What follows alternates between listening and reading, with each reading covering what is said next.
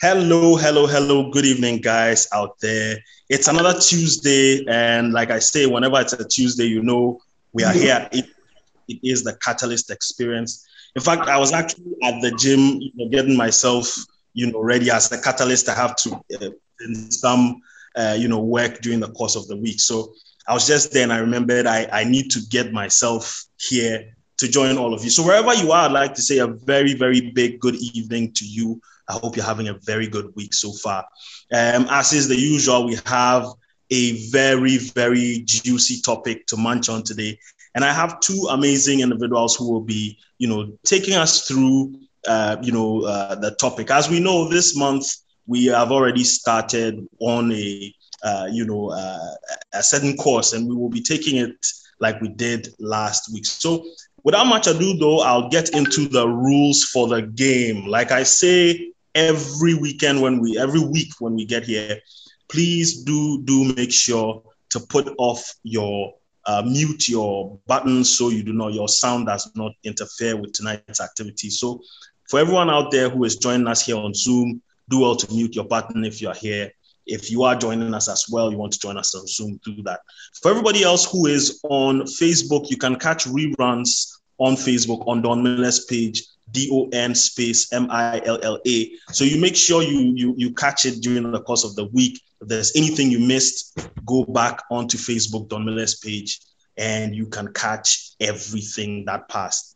I would like you guys to know May 7th is a big, big day for the Catalyst family. And in fact, for everybody else who is interested in joining, because we will be going to climb the highest peak in West Africa in, our very own Volta region, Mount Afajato. So the Mountain of Dreams, we'll be climbing it on the May 7th. Make sure you are grabbing all your equipment, buying new kits to be able to join us and have a safe climb. So as I do always, I will tell you a little bit about, who a catalyst is and how a catalyst fits in a TMC. For those of you who have been following, we've always been talking about a group of people who have a shared mission to be the very, very best at whatever they do, be it physical, be it spiritual, be it economic even, and be it,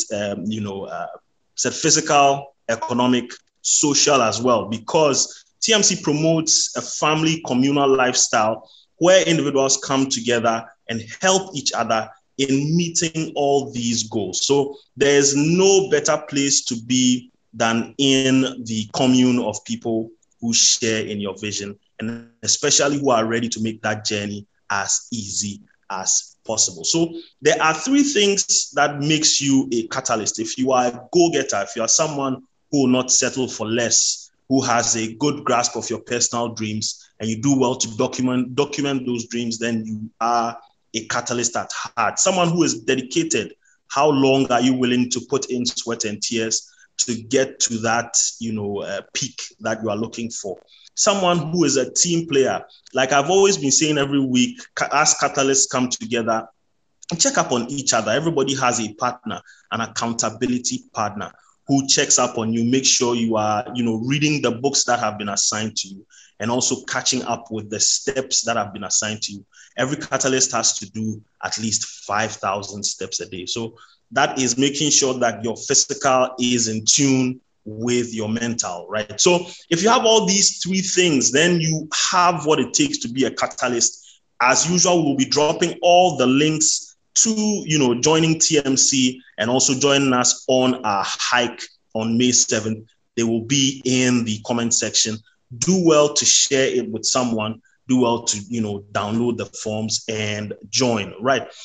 Anyone out there who has not as at yet invited someone to join us tonight, do well to send the link to a friend. Send that beautiful artwork that has our two beautiful panelists tonight. Send it out and make sure people are joining in. So as is a thing, I'll be telling you a little bit about our panelists tonight, and then we'll get into, the rest of everything. So wherever you are, grab a chilled Coke, grab some water, sit in your sofa, put your phone. Those of you who have stands, put your phone in your phone stand, hands free, relax. It's a 1 hour of information coming your way. So I'd like to say a big hello to Barbara. Barbara Obeng is a head of people, Teleclinic, all the way from Germany. So tonight we are having an international show. But Barbara has something interesting to say about herself. We'll get into that. Barbara, how are you doing? Hello. Fine, thank you. Hello, everyone. Nice to see you. You are looking really lovely tonight. Our next panelist is Ama Ansong, who is a human resource professional based right here in, as they say, GH. Ama, how are you doing? I'm doing great, Obeng. With smiles, you are looking exquisite tonight. So, thank you. Ladies, you are welcome to tonight's show. As we do, we are continuing with, bias, right, in the workplace and in our lives. So, unconscious bias, that is. So, I'll first get into, let's make it a bit informal. Before we get into everything, Barbara, I would like to know a little bit about you. A little bit about me. So where do I start? What is there to say about me? So I'm 17 plus years in HR. Started from being an administrator to now head of people, and in several industries, and it was a real journey, and it's still a passion. It's I would say, and Amma, I think, would understand me. It's a calling, to have the heart of people, in the forefront of what you are doing day in and day out for them. I've been in, like I said, several industries, from hospitality to fintech, and now retail as well. And now I'm in health tech in a company in Germany. They are the leading on-demand doctor platform in Germany. So it's very, around revolutionizing really digital healthcare. And it's really interesting how, the people part fits into that. I'm also passionate really about mental health. I'm a qualified counselor. I'm really into behaviors of people, and so the subject today really, tickles my fancy, because as you can imagine, over the years I've experienced a lot of the good, the bad, and the ugly, it's just a privilege to be here tonight. I am based in the UK, but originally from Austria, so I'm really a mixture. Have a husband, 2 lovely daughters. And that's me, really. Great to have you here, Barbara. Great to have you. We'll continue on to Ama. Ama, a little bit about yourself, something interesting, and then we'll dive into everything else. Thank you, Obeng, and good evening to your audience. So, as the name already, I'm Ama Ansong, also married to a Ghanaian. And the opposite of Barbara, I have 2 boys. And I've been practicing HR for over 14 years and still counting. Maybe my next life, I'll look at becoming a high-tech person, more into technology than HR. Because I feel that the role HR is so dynamic that you get to experience new things every day. And sometimes it becomes too hectic. So in my next life, I want to be glued to only computers. and appreciate systems. When it goes down, it has gone down. When it comes on, it has come on. And I'm a certified human resource practitioner. I'm certified with Society for Human Resource Management. And my industry is not broader like Barbara has said. I have only worked with the finance industry and then the logistics industry, and now experiencing fintech in my new organization. So this is basically Ama Ansong. And for this particular topic, I'm very much enthused because it's something that keeps happening day in and day out in our workplaces, and also an opportunity to even do further research to also appreciate what is happening in other developed countries. So I'm very much sure that your audience will get a very vast knowledge. And by the time they leave this section, it will be an exciting one. So that's me, Ben. Hi, Ben. Okay, I guess we've lost Eben. So I believe that we know what we are talking about. So Barbara, maybe just to play the MC role or the moderator role, some of the common unconscious biases that we get to face in our workplaces and even at large in our society. Yeah, I think that, I mean, the most common, I think, which, you know, every one of us has heard something about or maybe even experienced it, is obviously gender bias. You know, the roles of women in certain industries and even men in certain industries. So obviously, if you hear gender bias, it's always, you have always, you know, women in the back of your mind because it's such a movement. However, you know, it happens to men in the same way. And I think the other big bias is age. In my experience, there, you know, you come across it a lot in regards to, especially in certain industry where age bias or ageism, as you call it, plays a big role. Where, you know, sometimes you know, if you look at the older generation and you get a CV and you think they have, you know, pages and pages of experience, but you know they're not taken into account because they are older, and I think it's really something that it has changed a lot over the years. I can speak from the UK base mainly. Would be interesting to hear how that is also in Ghana. From Ghana. But I think there's still a lot of work to do, and I mean, there's so many different you know, versions of bias out there. I think we could talk the whole hour only about the different types of bias. But maybe one last one that I've come across a lot is as well authority bias.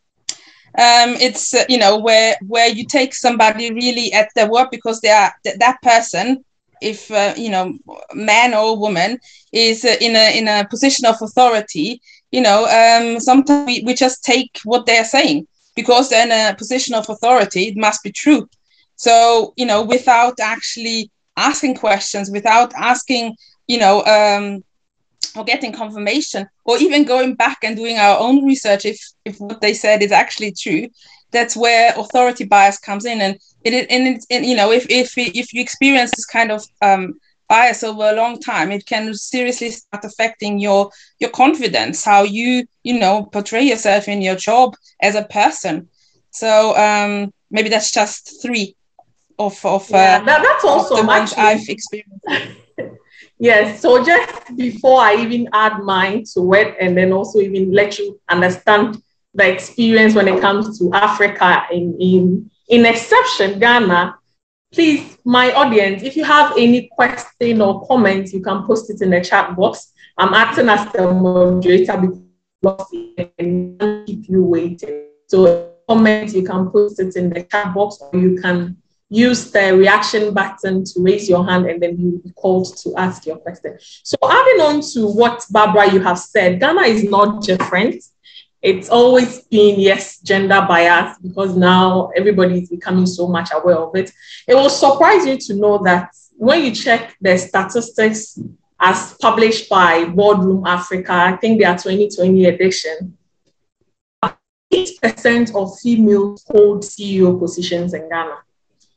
Their data was centered on companies listed on Ghana Stock Exchange. So gender bias has been very predominant and so common in our era, maybe because of how the world was created.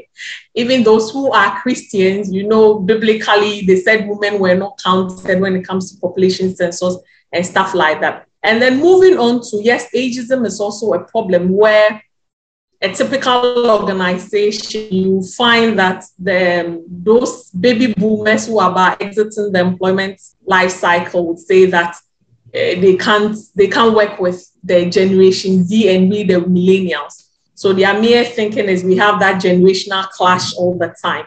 And adding on to what you've said, I also think there is something that we always overlook, and that is health bias. Speaking specifically in terms of the workplace about first aid.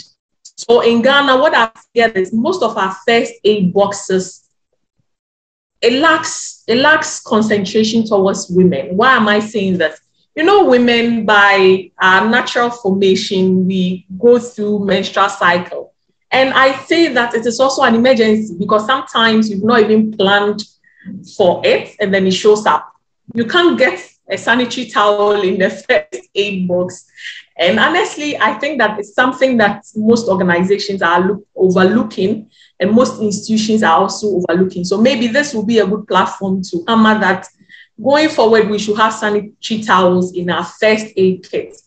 Another one that I'll also put across is the halo and then the horn effect. You know how somebody can see somebody just by virtue of experiences or first impression, then they tag you as you are not in my good books, or you are tagged as you are in my good books, just because of past experiences or cultural beliefs and all that. So all these things are very live, and it's quite hurting when you see it so. But naturally, I say that no one is ever fully rational. We all have some level of biases in us, all of us. But how do you control it? So moving on, I would want to appreciate, so where do some of these biases come from? Where do they come from? Yeah, I mean, as you said, you know, we all have biases. As we are all sitting here, we have, you know, certain biases. But I think the main difference is, you know, how you can control is awareness, self-awareness. You know, to be self-aware that you have a bias towards something or in relation to a situation. I think biases, you know, are formed from a quite early stage of childhood. It's really, you know, where children role model how their parents behave, you know, so it's kind of a duplication, and it carries on. But if you are not self-aware that you have that bias, how can you, you know, do something that it doesn't affect your decision making, that it doesn't affect your processes and so on. But and by saying that, you know, we always talk about bias about being something negative, but actually from a psychological point of view, bias has a positive effect as well.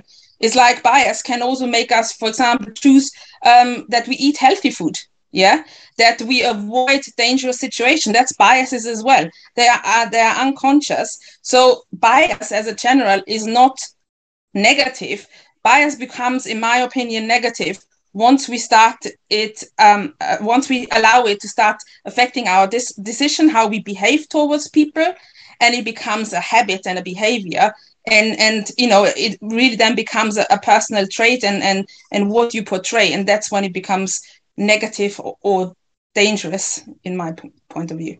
I'm happy to tell my audience that my moderator is back. Eben, I pray your technology is not going to fail you again. Yes. You have to, the prayers have to be very double, twice as much, because I'm having a bit of a hard time. I'll intensify it. So I was told you've done a good job in your absence. Yes, please. I was told you've held the fort. So, guys, it happens every once in a while, you know. Can't fault the technology, but I'm back here.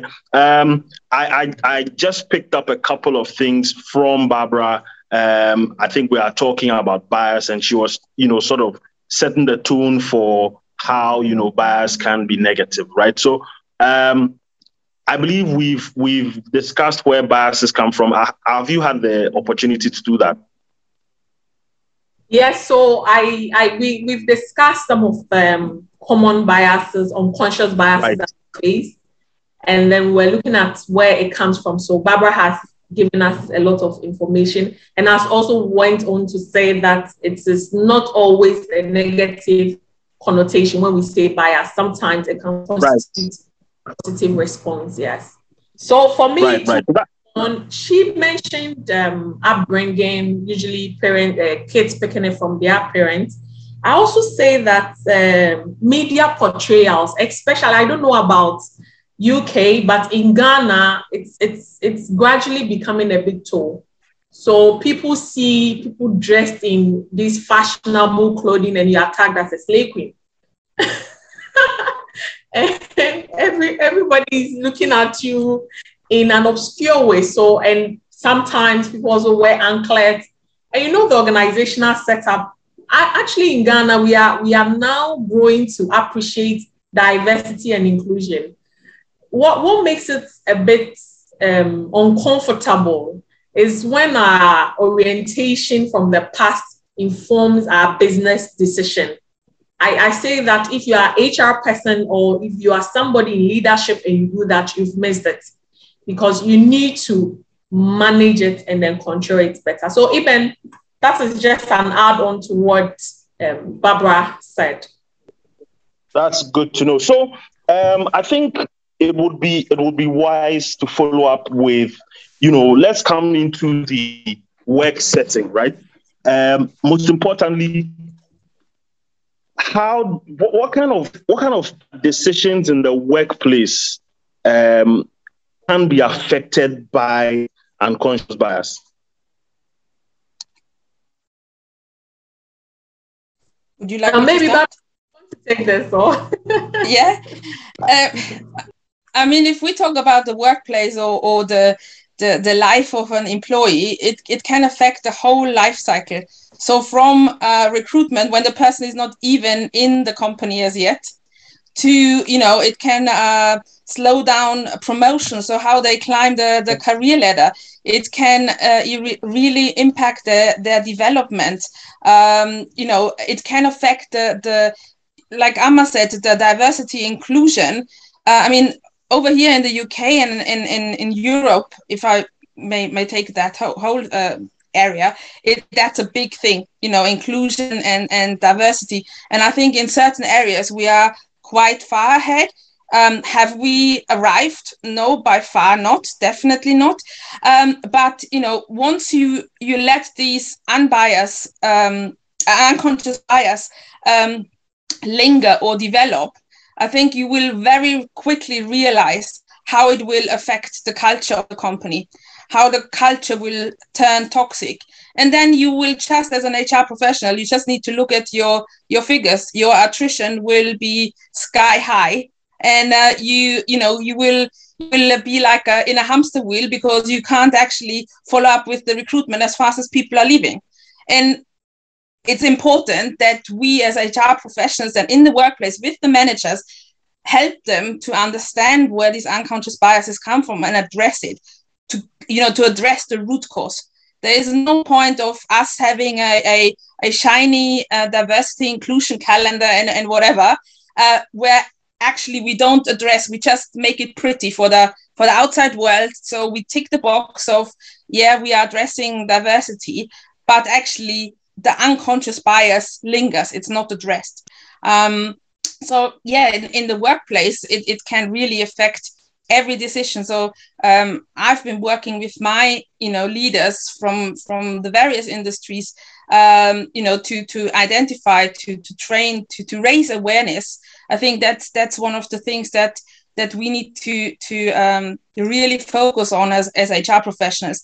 And I don't know, again, would be interested to know how it is in Ghana, but I think some of the HR professionals need also to take the initiative that certain policies that we have, are actually, they include unconscious bias or actually pure, discrimination. I mean, there are still policies out there, like uniform policies, where women are asked to wear skirt and high heels. Is that still right in 2022?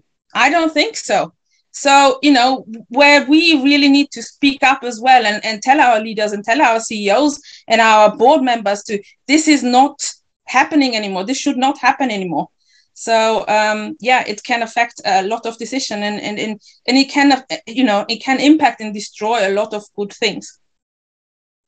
Yeah. So just adding on to what Barbara has expressed, and I'm really excited about the fact that sometimes the leadership, it's more like a blueprint that we have the diversity policy or inclusion policy, but we are doing otherwise. I honestly believe that, yes, the entire employment life cycle, but where I see it so common in Ghana is at the hiring stage. So at the hiring stage, somebody walks in and, like I said, we are all subject to working towards perfection. So we are all not fully rationalized yet. So definitely the first time impression, someone walks in, maybe dressed shabbily, and then our first thought is, oh, this is not an ideal candidate.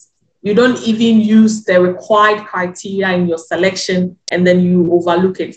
And another common area, working it closely with gender bias, is I want to share a personal experience. So I have this female employee who went on 3 months maternity leave. She added her annual leave, so it became like 4 to 5 months in totality. So while she was nursing the baby, she called me, and then she wanted to find out if her role is still available, and if she comes back, she's still going to hold that same position. You know, that kind of thought, general thought of, I have been away, I am a mother, I've been off work for a period. So what is going to happen to me in my next time when I come back to the office?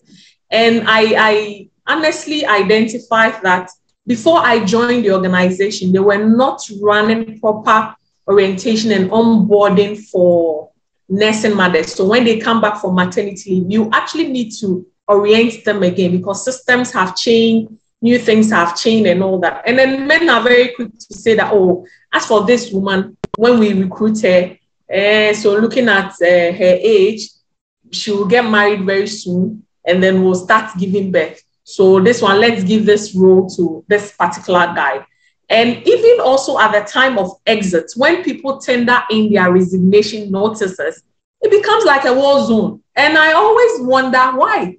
Why is it that I've gotten an opportunity elsewhere and I want to leave? And the moment I bring you my exit notice that I'm giving you the required notice, and more like you put me in a discriminatory position where you don't want me to have access to. So all these things happen throughout the employment life cycle. And also talking about developing people, they say that women should go for training where even the environment is not motherly friendly or it's not feminine.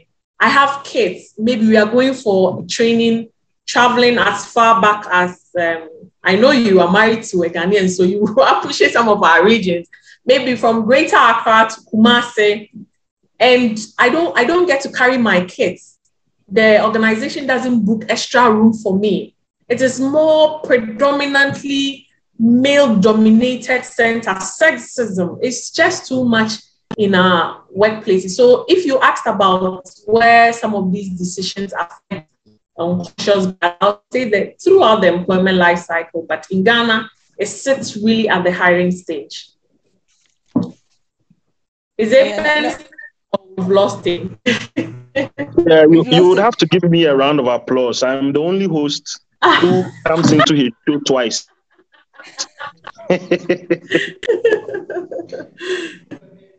Okay, so I hear we are dealing with common types of unconscious bias, or we are not there yet.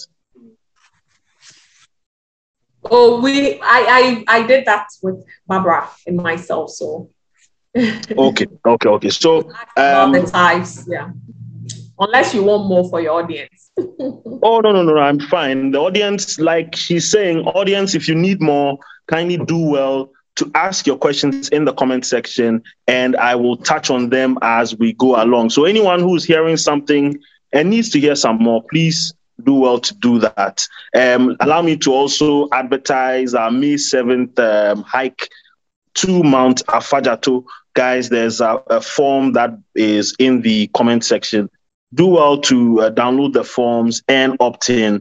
For every other catalyst who is joining us, I always keep hammering on the fact that you should go out there and get yourself proper hiking gear so we can hike in a very, very safe way. So I know my panelists have done a lot of justice. I hear Ama is a super, super co-host, and I am enjoying that. I'm hearing that is very good. So on to our next question, though. So what is the connection between unconscious bias and microaggressions? I'll pick Barbara's mind on this first, and then Ama, you feel free to come in when she's done. I think maybe firstly we need to understand what microaggressions are.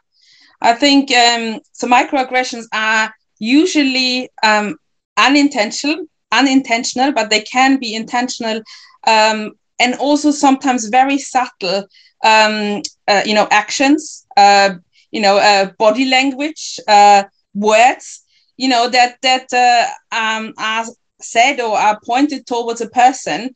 That sometimes, a person who behaves in that way doesn't even realize that it is a microaggression. I mean, microaggression, what does, different words that you can use for it is plainly an insult. Yeah, it's an abuse. And, and sometimes I think as we look at the different cultures as well, I mean, we talked a lot about women, but some statistics, if you look out there, it says that 64% of women actually experience microaggressions every day. So if that is regards to, I mean, we've spoken about different biases, but for example, we've not mentioned beauty bias, yeah, where we think actually a certain person who looks in a certain way fits into that role. So, that's all kind of microaggressions, or where it then links to the unconscious bias. It's like, name bias. Let's say name bias, okay? So I actually have a funny story with that from a recruitment perspective, because I like to confuse people with my name. Usually when they apply, I can now, after 20 years being in the community, tell if it's a Ghanaian applying and so on. And I had this guy I called, great CV and so on. And I booked an interview with him. And when I picked up the phone, he started, "Etesieng, ba ba ba ba ba ba ba." And I was like, so even I'm after 20 years, Etesieng is as far as I go. And but he had the bias because my name was Obeng. I'm Ghanaian, so he actually has a more favorable position in the recruitment process. When I had to very harshly tell him it's not the case. So he kind of got his dreams crashed. But that's where I could have felt insulted, because he assumed because of my name. However, I think the unconscious bias is important as well for us, or these microaggressions, to really see how they affect us. Yeah. So microaggression could be linked also to ageism. We spoke about ageism. Where you might have some colleagues who are maybe already in a later stage of their life, and you say, do they even know how to use TikTok? If that is a new strategy you want to use in marketing or employer branding, it's these assumptions that we have just because they are older. They don't know how these new social media tools work, for example, and that's microaggression. And when I think it continues to, happen on a daily basis, then it becomes from indirect discrimination, direct discrimination. And then as a company, if you haven't addressed it already at that early stage, it can become a huge problem for you. So that's how I see, microaggressions and the connection to unconscious bias. So I think I should have said exercise when I met you today. Okay, so maybe I'll also add a little bit. So just like Barbara said, sometimes you don't have that harmful intention to sideline somebody. So I remember in my organization, we are all working remotely. And the assumption in Ghana is once you have a comfortable life, you need to grow big. At least everybody needs to see that you've put on some little weight. So I met this colleague, and then he actually said it in the local language, like, I have reduced in weight. And I took an offense, actually. But of course, because of my exposure in my role, I understand some of these microaggressions. So I didn't really take it to heart.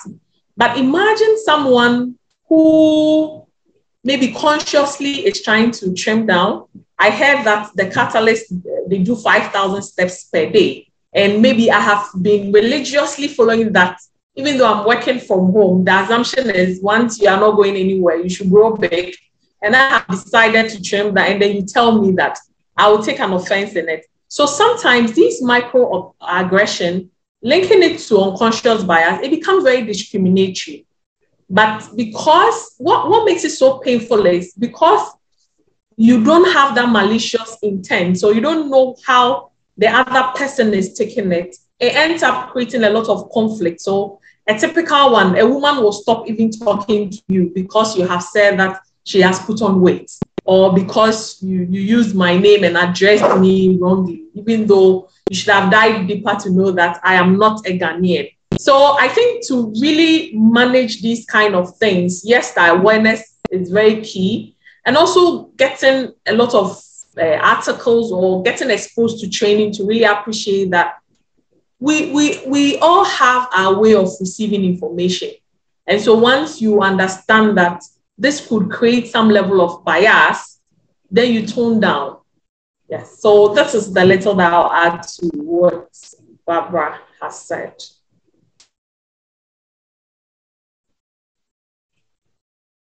Hi, Eben.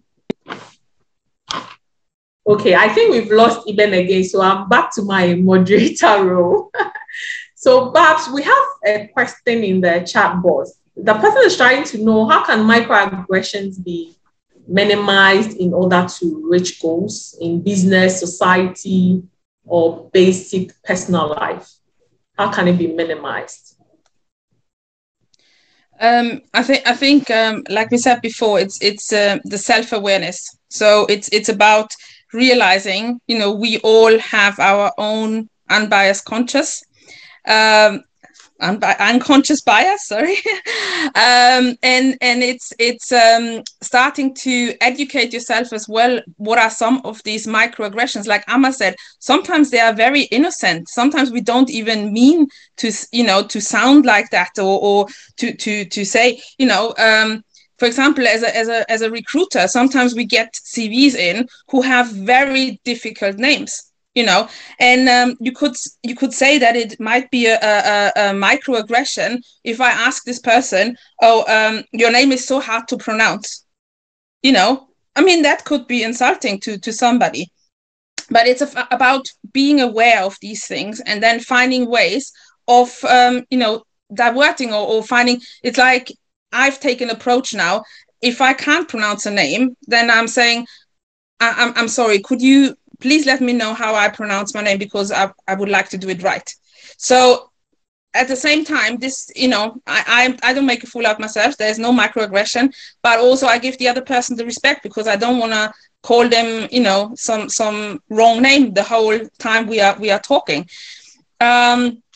And it's also about being aware. If you talk about reaching goals, in business and society, it's about, also being mindful of your environment, where these microaggressions might happen to some of your colleagues within the team, because, sometimes microaggressions or the unconscious bias can be even done in a form of a group, not just individuals. They could, we have these gang cultures in certain companies where, a couple of people or the whole team gangs up against one person because of their background, or because of them maybe being the only woman in a huge, like in tech sometimes, maybe you've experienced that as well, where you have 15 developers, all male, and then there's suddenly this one woman developer, and she's just always pointed out like, you are the only woman in development.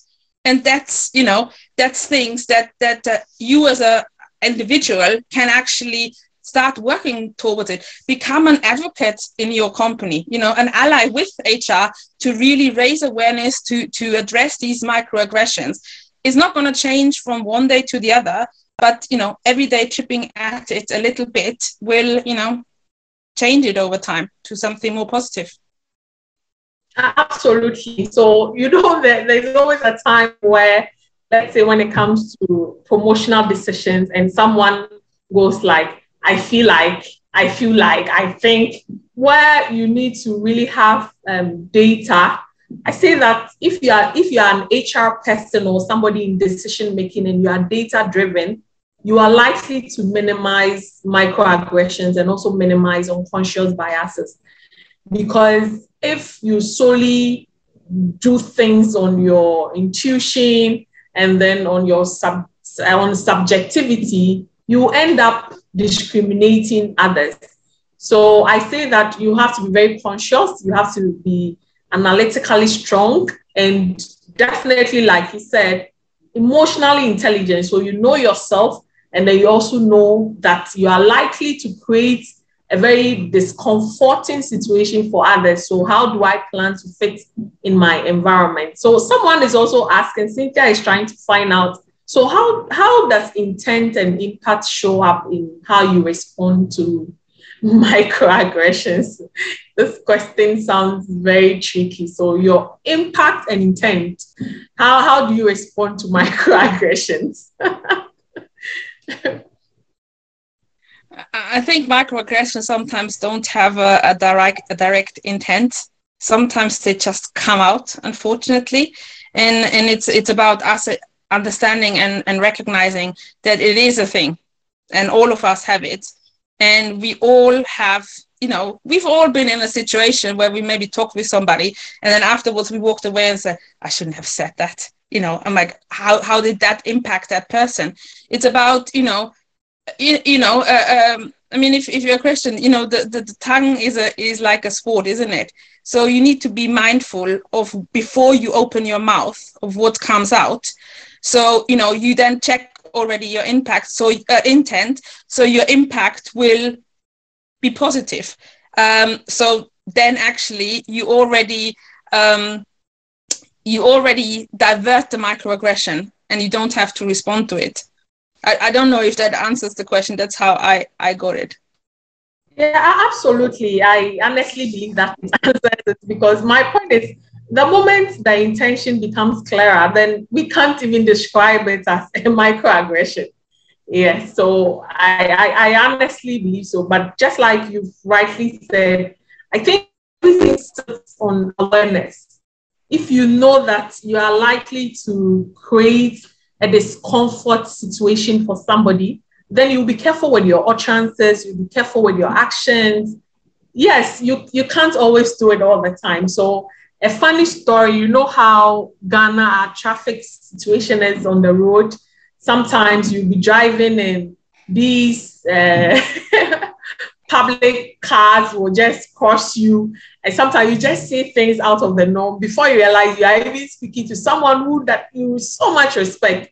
So you end up getting to that end of the tunnel and they say, why did I even do this? I should have just kept my mute and then move on. So microaggressions, I also see that it sometimes connotes to stereotyping, because people are very quick to sideline people based on appearances. Like, I see someone shabbily dressed and I'll say that, this person is not worth it. In public functions, maybe that person is coming with some jeans, load down their back with some shirt, and wouldn't be offered the VIP seat, but maybe he's the one paying most of the premiums in the event. So I honestly think that we need to really watch that not to create any unnecessary discomfort for people. So we are gradually getting to the end of the session, but we still have about 12 to 15 minutes to go. So how can individuals and organizations reduce this unconscious biases? How do we do it?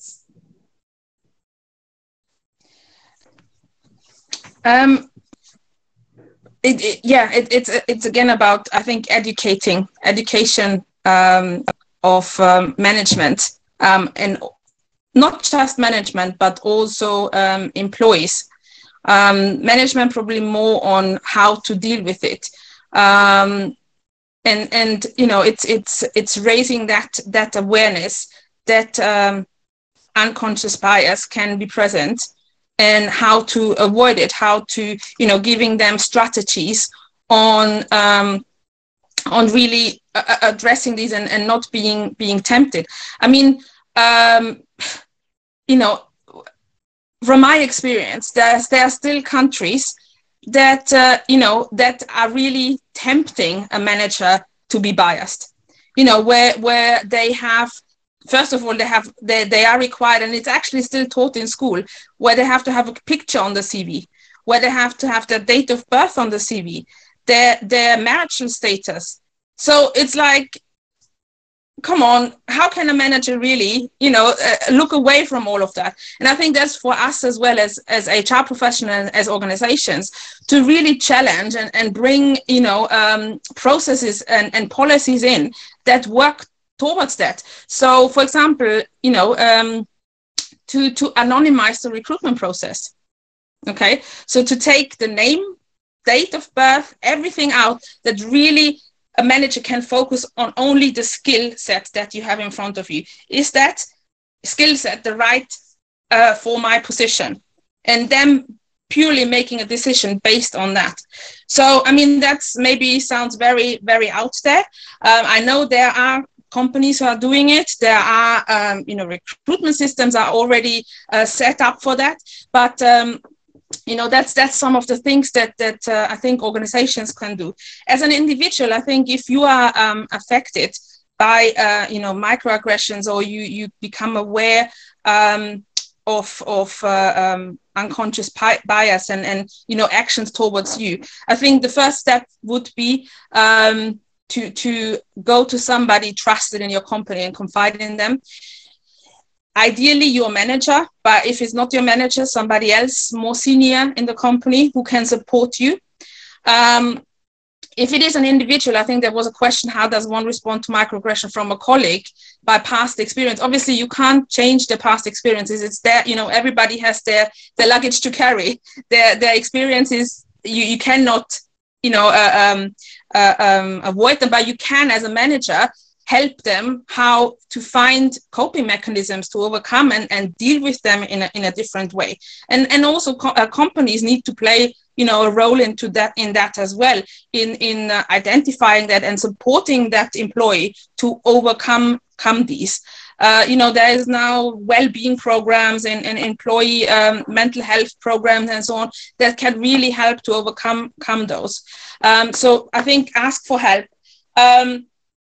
And really recognize your own value. I think I said it at the beginning. It's about making a conscious decision for yourself. If it impacts you, how do I allow this microaggression, this unconscious bias to impact me?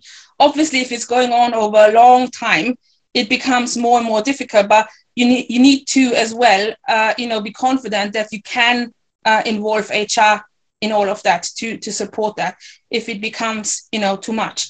One other last point maybe from myself is you know, should you actually call that aggressor out? Should you call that person out who has this behavior towards you?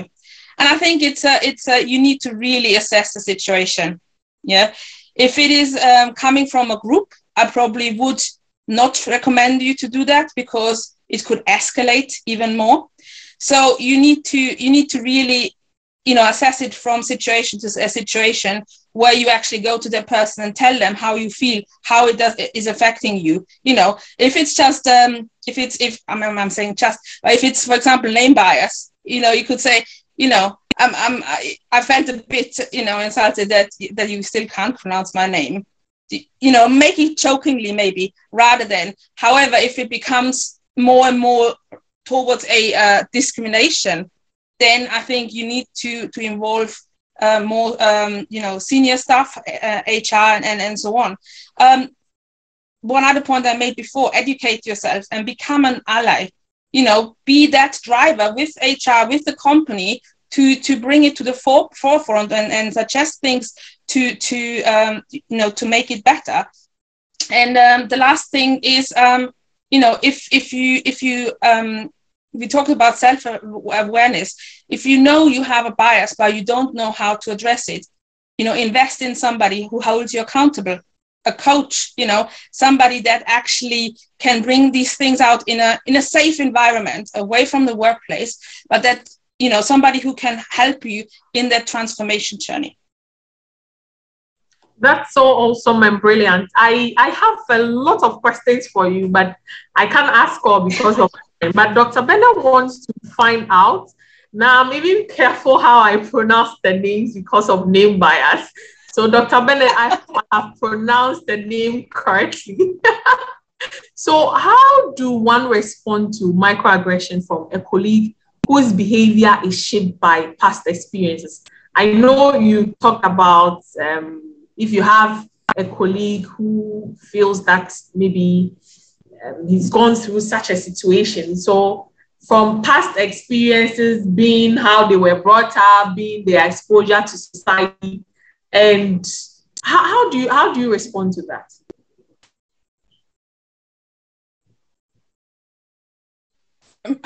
I think it's again, depending on the situation, you would address it with them. You would sometimes, because it's unconscious, they might not even be aware that they have that behavior, or you know, how their past experiences is impacting it. And it's about, you know, maybe just giving some constructive feedback, some you know, to bring it to their attention and say, you know, if I may use you, Amma, how you behaved in this, or how you address the situation. You know, it came across as a bit that you have a bit of a bias, and you was really, I didn't even know. So that's about, you know, I mean, obviously you need to check the sources where you get your feedback from. Don't take feedback from everybody. However, if a trusted source is giving you that feedback, you know, and then take it and use the help they offer as well to change that. And you know, the past experiences shape your unconscious bias, not by choice. It's by, you know, we said it's by your upbringing, by you know, how you copy your parents, you know, the friends you have in school, the teachers that teach you. So it's so many different you know, factors that come into your past experiences, and it's about finding the root cause that really makes you think in a certain way, and starting to address it, and be conscious about it, that it might take some time. But if you take a you know, a conscious effort to say, I'm aware of this, I'm gonna now behave in a different way, then, you know, it's improvement bit by bit. Yeah, so Dr. Bennett, also from my own standpoint, and to add to it, I think that if truly your HR department has like a policy, or you have a vibrant HR person who is psychologically inclined to handle some of these organizational behaviors, I think you should express this concern to them, and they will take it in an approach of engaging that person, that feedback to really shape because they are not living alone in the organization. They are in an ecosystem. There are a lot of individuals, so they should be able to accommodate each other. And Kofi Blankson, actually, I cannot pronounce what you posted there. So indeed, it's a joke I haven't heard yet. So I'll be happy to hear it from you after the session. And I would say that Cynthia is posting the summary of the things that we have discussed in here. So if you want to get some notes to take away, please visit the chat box. I'll try and do a quick advert. I hope the Catalyst will applaud me for this. On the 7th, we are climbing the mountain. And so get ready and prepare for 7th May. We are climbing the mountain to do some hiking, to exercise, to get emotionally and spiritually inclined towards our future. So on this note, I'll also add that from an organizational perspective, I say that decisions should be based on data. If you have data, you are able to minimize biases a bit, even though it wouldn't be ruled out completely, but you would get it controlled to a certain level, whether recruiting to your right standard of competences or criteria you are using for selection. At least all the questions you have tabled to ask your candidates, try and ask them the same questions, unless you want to probe further and you are just asking things out of scope. And then also with performance decisions, try and use data to promote people. Don't base it on just your experience because I feel this person can deliver. What makes you think the person can deliver? I had a very interesting experience where I decided to hire a Muslim because I believe the Muslims are truthful. And this particular Muslim was otherwise. So don't always use assumptions, don't use your intuition, don't use those things to make your judgment. I'll end it with a quote from Pelzu, and it says that intuition matters, but pay more attention to the unconscious bias. Pay more attention to the unconscious bias because it can make you take a decision that will go bad for yourself and for your entire organization. So on this note, Barbara, thanks so much. We are really grateful for sparing your time to be with us. And I'll say that I have gotten a new friend because it's good to network and also appreciate what is happening at the other side of the world. I will humbly hand over to Cynthia, who will take over the rest of the time to say proper bye-bye to the Catalyst team. So Cynthia, you can hear me. Or is it back? Yes, I'll step in for Cynthia and say I have been quietly listening to you go through advertisements, so you were there. LPMs. I didn't anticipate today would have gone this way for me, but it has also, drawn, the way for you to show your other skills. So on behalf of everybody who listened, on behalf of every Catalyst, I'd like to say a big, big thank you to Amma, who has really carried the day. And also a big thank you to Barbara, who has been very, very, very informative. I think I've gotten a better grasp of microaggressions today from just listening to you. Sometimes you go through some of these things and you don't even know, you're offended by it, but you don't know what name it is, And my example is especially, allow me to use people who are a bit larger than everybody else in terms of size, what we will call quote unquote fat people, go through a lot of microaggressions at work, to the extent that even when you gain a little weight and you meet your colleagues, they cannot. I just came back from we had a whole long break where we're working from home at my company. So we just came back to work. So it's been 2 years. And people see you and they cannot help but say, wow, you're looking very fat, that kind of thing. And you know that they don't mean it. They don't mean it in a bad way, and you go home thinking, geez, that's why I'm seriously training now. So thank you so much.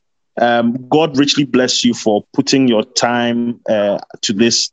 I'm really hoping that some of these conversations will be able to come back to them with our superstar panelists, right? Ekadone says, great insights. Thanks to you both. So I'd like to end it quickly before my internet ends me here. For everybody who is listening, I hope you have had an absolutely great time. I hope you've learned something new.